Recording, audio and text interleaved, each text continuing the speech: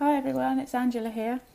I'm very happy to be able to welcome you to our Sunday service on the podcast and kind of welcome you back to the podcast. I'm going to lead today and Nicola's going to preach. Whether you're listening on Sunday morning or at any other time, hear these words of Jesus, that where 2 or 3 are gathered, there I am in their midst. They remind us that even in these strange times and even when we can't meet in person, that God is with us.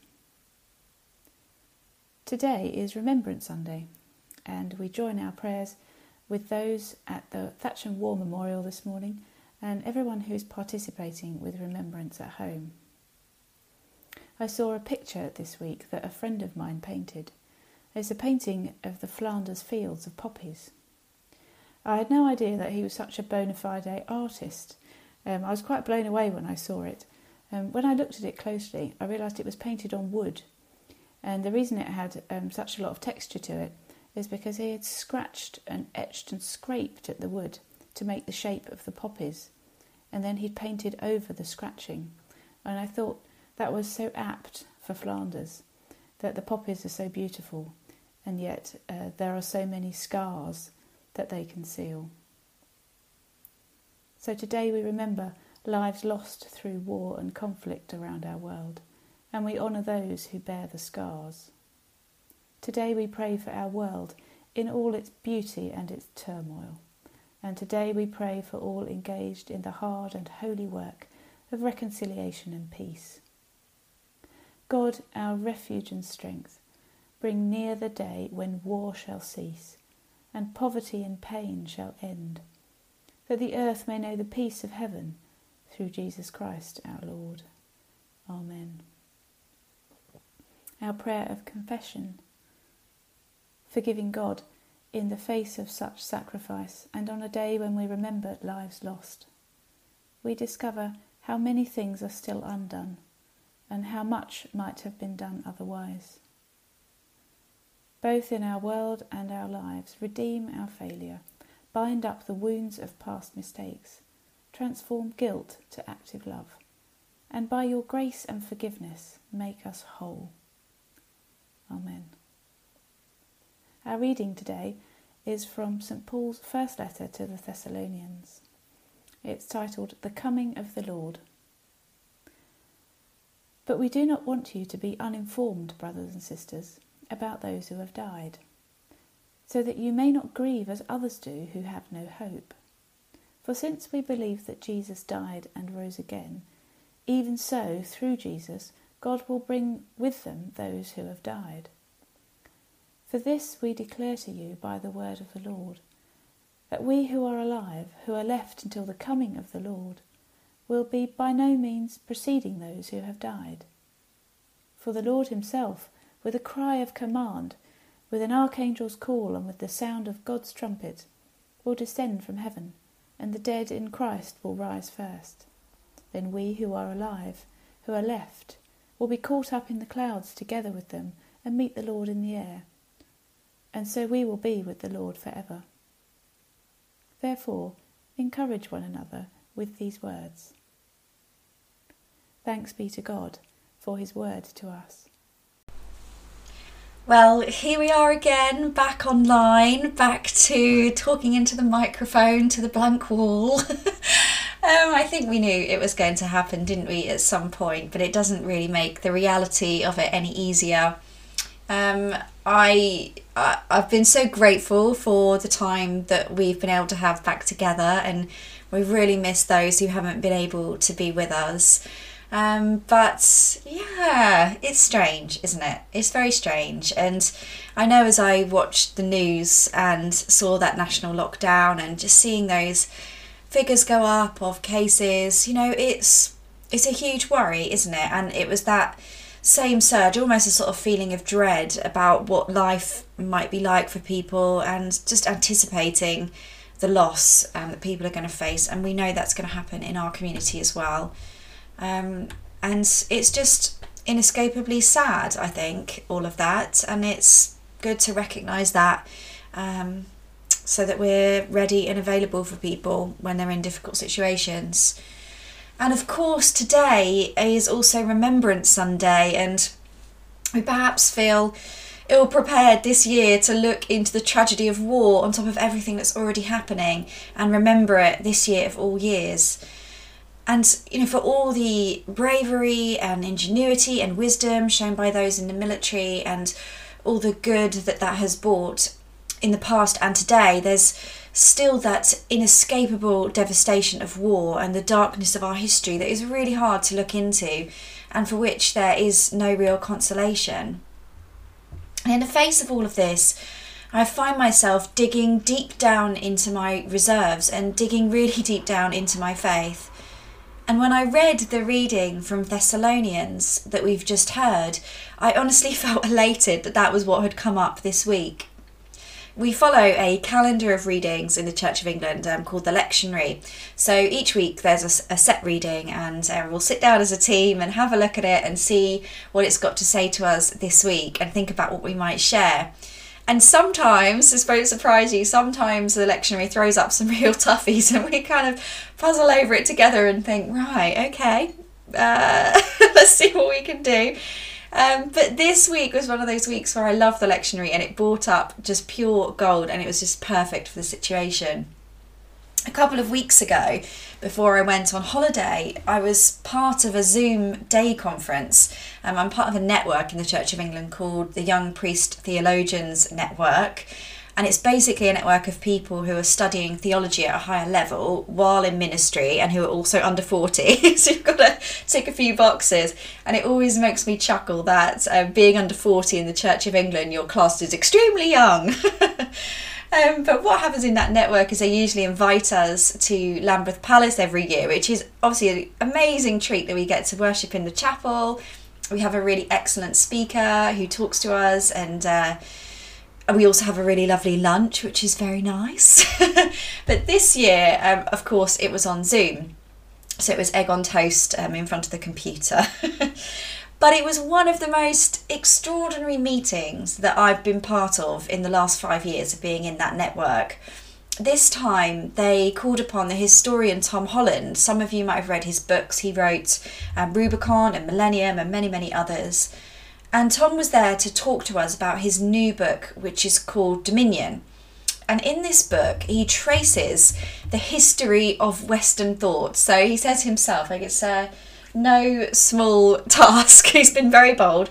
And he wanted to look into why we think the way we think in our culture. And he goes right the way back to Greek and Roman times. I'm listening to the book now and I'm still in ancient Greece, 500 years before Jesus. So he goes right back. And Tom started out his research as a committed humanist and secularist.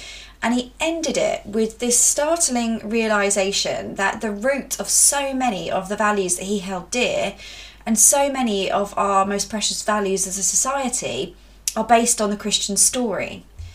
And it was fascinating because on this Zoom call, he looked straight into the camera and said to us, theology is the queen of all the sciences. It underpins everything. And that's where he'd come to with his study of our nation and the Western world and our culture. And he encouraged us to be bold and to tell these stories and to recognise the power in the stories, the Christian story and the teachings of Jesus that we hold. And he encouraged us to fully recognise how world-changing these beliefs are, that they were then and they are now. And in this reading that we've just heard from Thessalonians, we have one of these world-changing beliefs that Tom was referring to laid out really plainly for us. Most of Paul's letters involve him writing to a people in crisis, and Thessalonians is no different. He was writing to a Greek city, Thessalonica, and it really wasn't easy for that community at the time. It wasn't easy for those people to be some of the first followers of Jesus in a Roman world. It brought with it pain and persecution, and sometimes it even brought death. But Paul says this to them. He says, "I do not want you to be uninformed or to grieve like those who have no hope." And why should we have hope? Well, Paul goes on to say, because we believe that Jesus died and rose again. So through Jesus, God will bring with him all those who have died. quite simply, Paul is reminding those people and reminding us that we have a radical hope. And it's a radical hope that may sound ridiculous to some, but is at the heart of what sustains us and the heart of what gives us hope as Christian people. That, as Paul puts it elsewhere when he writes to the people in Rome, he says, nothing can separate us from the love of God in Jesus Christ. And this belief gives us so many things. It gives us hope in the face of any disaster. It gives us a way forward through any darkness.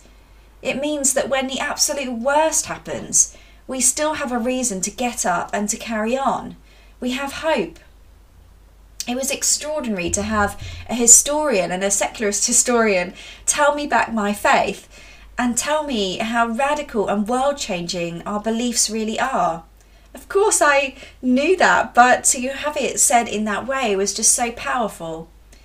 And I've been reminded through study and through this time that every time I look more deeply into my faith, I emerge with more questions and more resources for life, whatever life involves at that time. And so as we face the world and we think about everything that this day brings as Remembrance Day, and we face all of these challenges, stand strong. As Paul says, do not be uninformed, delve deep into what you have. And if your well runs dry, which it may well, and it's fine if it does, then reach out, because Paul ends with this charge. He says, encourage one another with these words.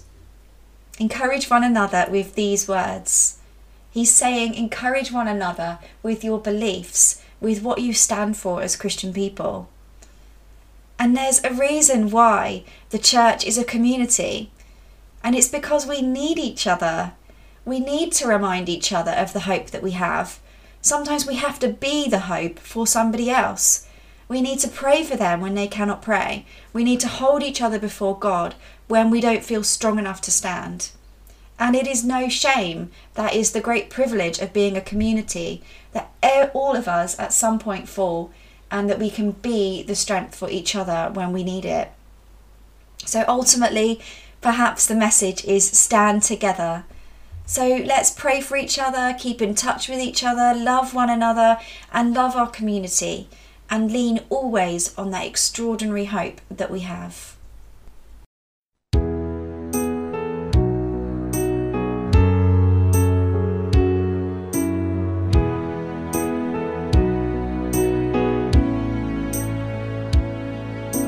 Light of the world, you step down into darkness.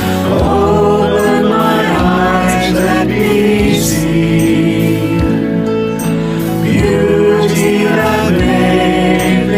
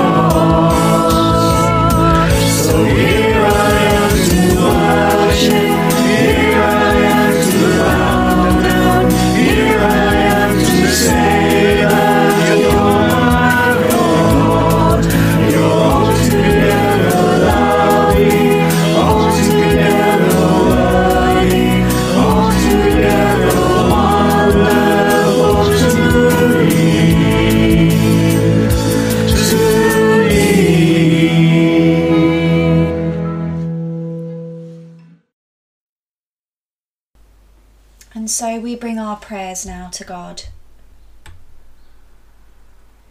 Let us pray for all those who suffer as a result of conflict and ask that God may give us peace. For the servicemen and women who have died in the violence of war, each one remembered by and known to God. May God give us peace. For those who love those who served in our armed forces, for those who love them in death as in life, we offer to you, Lord, the distress of our grief and the sadness of that loss. May God give us peace. For all members of the armed forces who are in danger this day, for their family and friends who remember them, and all who pray for their safe return, may God give peace. For civilian women, children and men whose lives are disfigured by war or by terror, we call to mind with sorrow the anger and the hatred of humanity. May God give peace. For peacemakers and peacekeepers, for all who seek to keep this world secure and free, may God give peace. For all who bear the burden and the privilege of leadership, political, military and religious, we ask for the gifts of wisdom and resolve in the search for reconciliation and for peace. May God give peace. O God of truth and justice, we hold before you those whose memory we cherish and those whose names we will never know.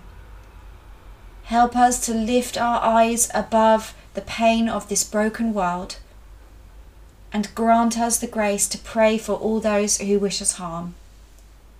As we honour the past, may we put our faith in your future, for you are the source of life and hope now and forever.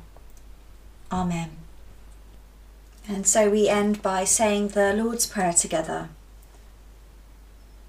Our Father in heaven, hallowed be your name. Your kingdom come, your will be done on earth as in heaven. Give us today our daily bread. Forgive us our sins as we forgive those who sin against us. Lead us not into temptation, but deliver us from evil.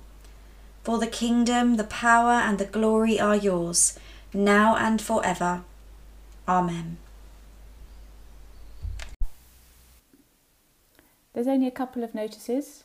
The first is that we'll be doing these weekly podcasts during lockdown, so do keep your eyes peeled for Nicola's emails, because that will have the details of those on them. And a quick heads up, then next Sunday on a laptop near you is St Barnabas Zoom coffee and catch up. So grab a cup of coffee and your little Zoom box and come and say hello. It'll be good to keep in touch. Do take care this week, and please shout if you need anything.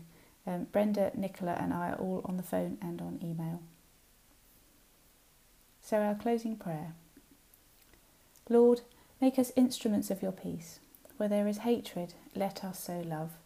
Where there is injury, pardon. Where there is doubt, faith. Where there is despair, hope. Where there is darkness, light. And where there is sadness, joy. And may God's blessing rest upon us and upon those we love today and in the days ahead. Amen. So let us go in peace to love and to serve the Lord. In the name of Christ. Amen.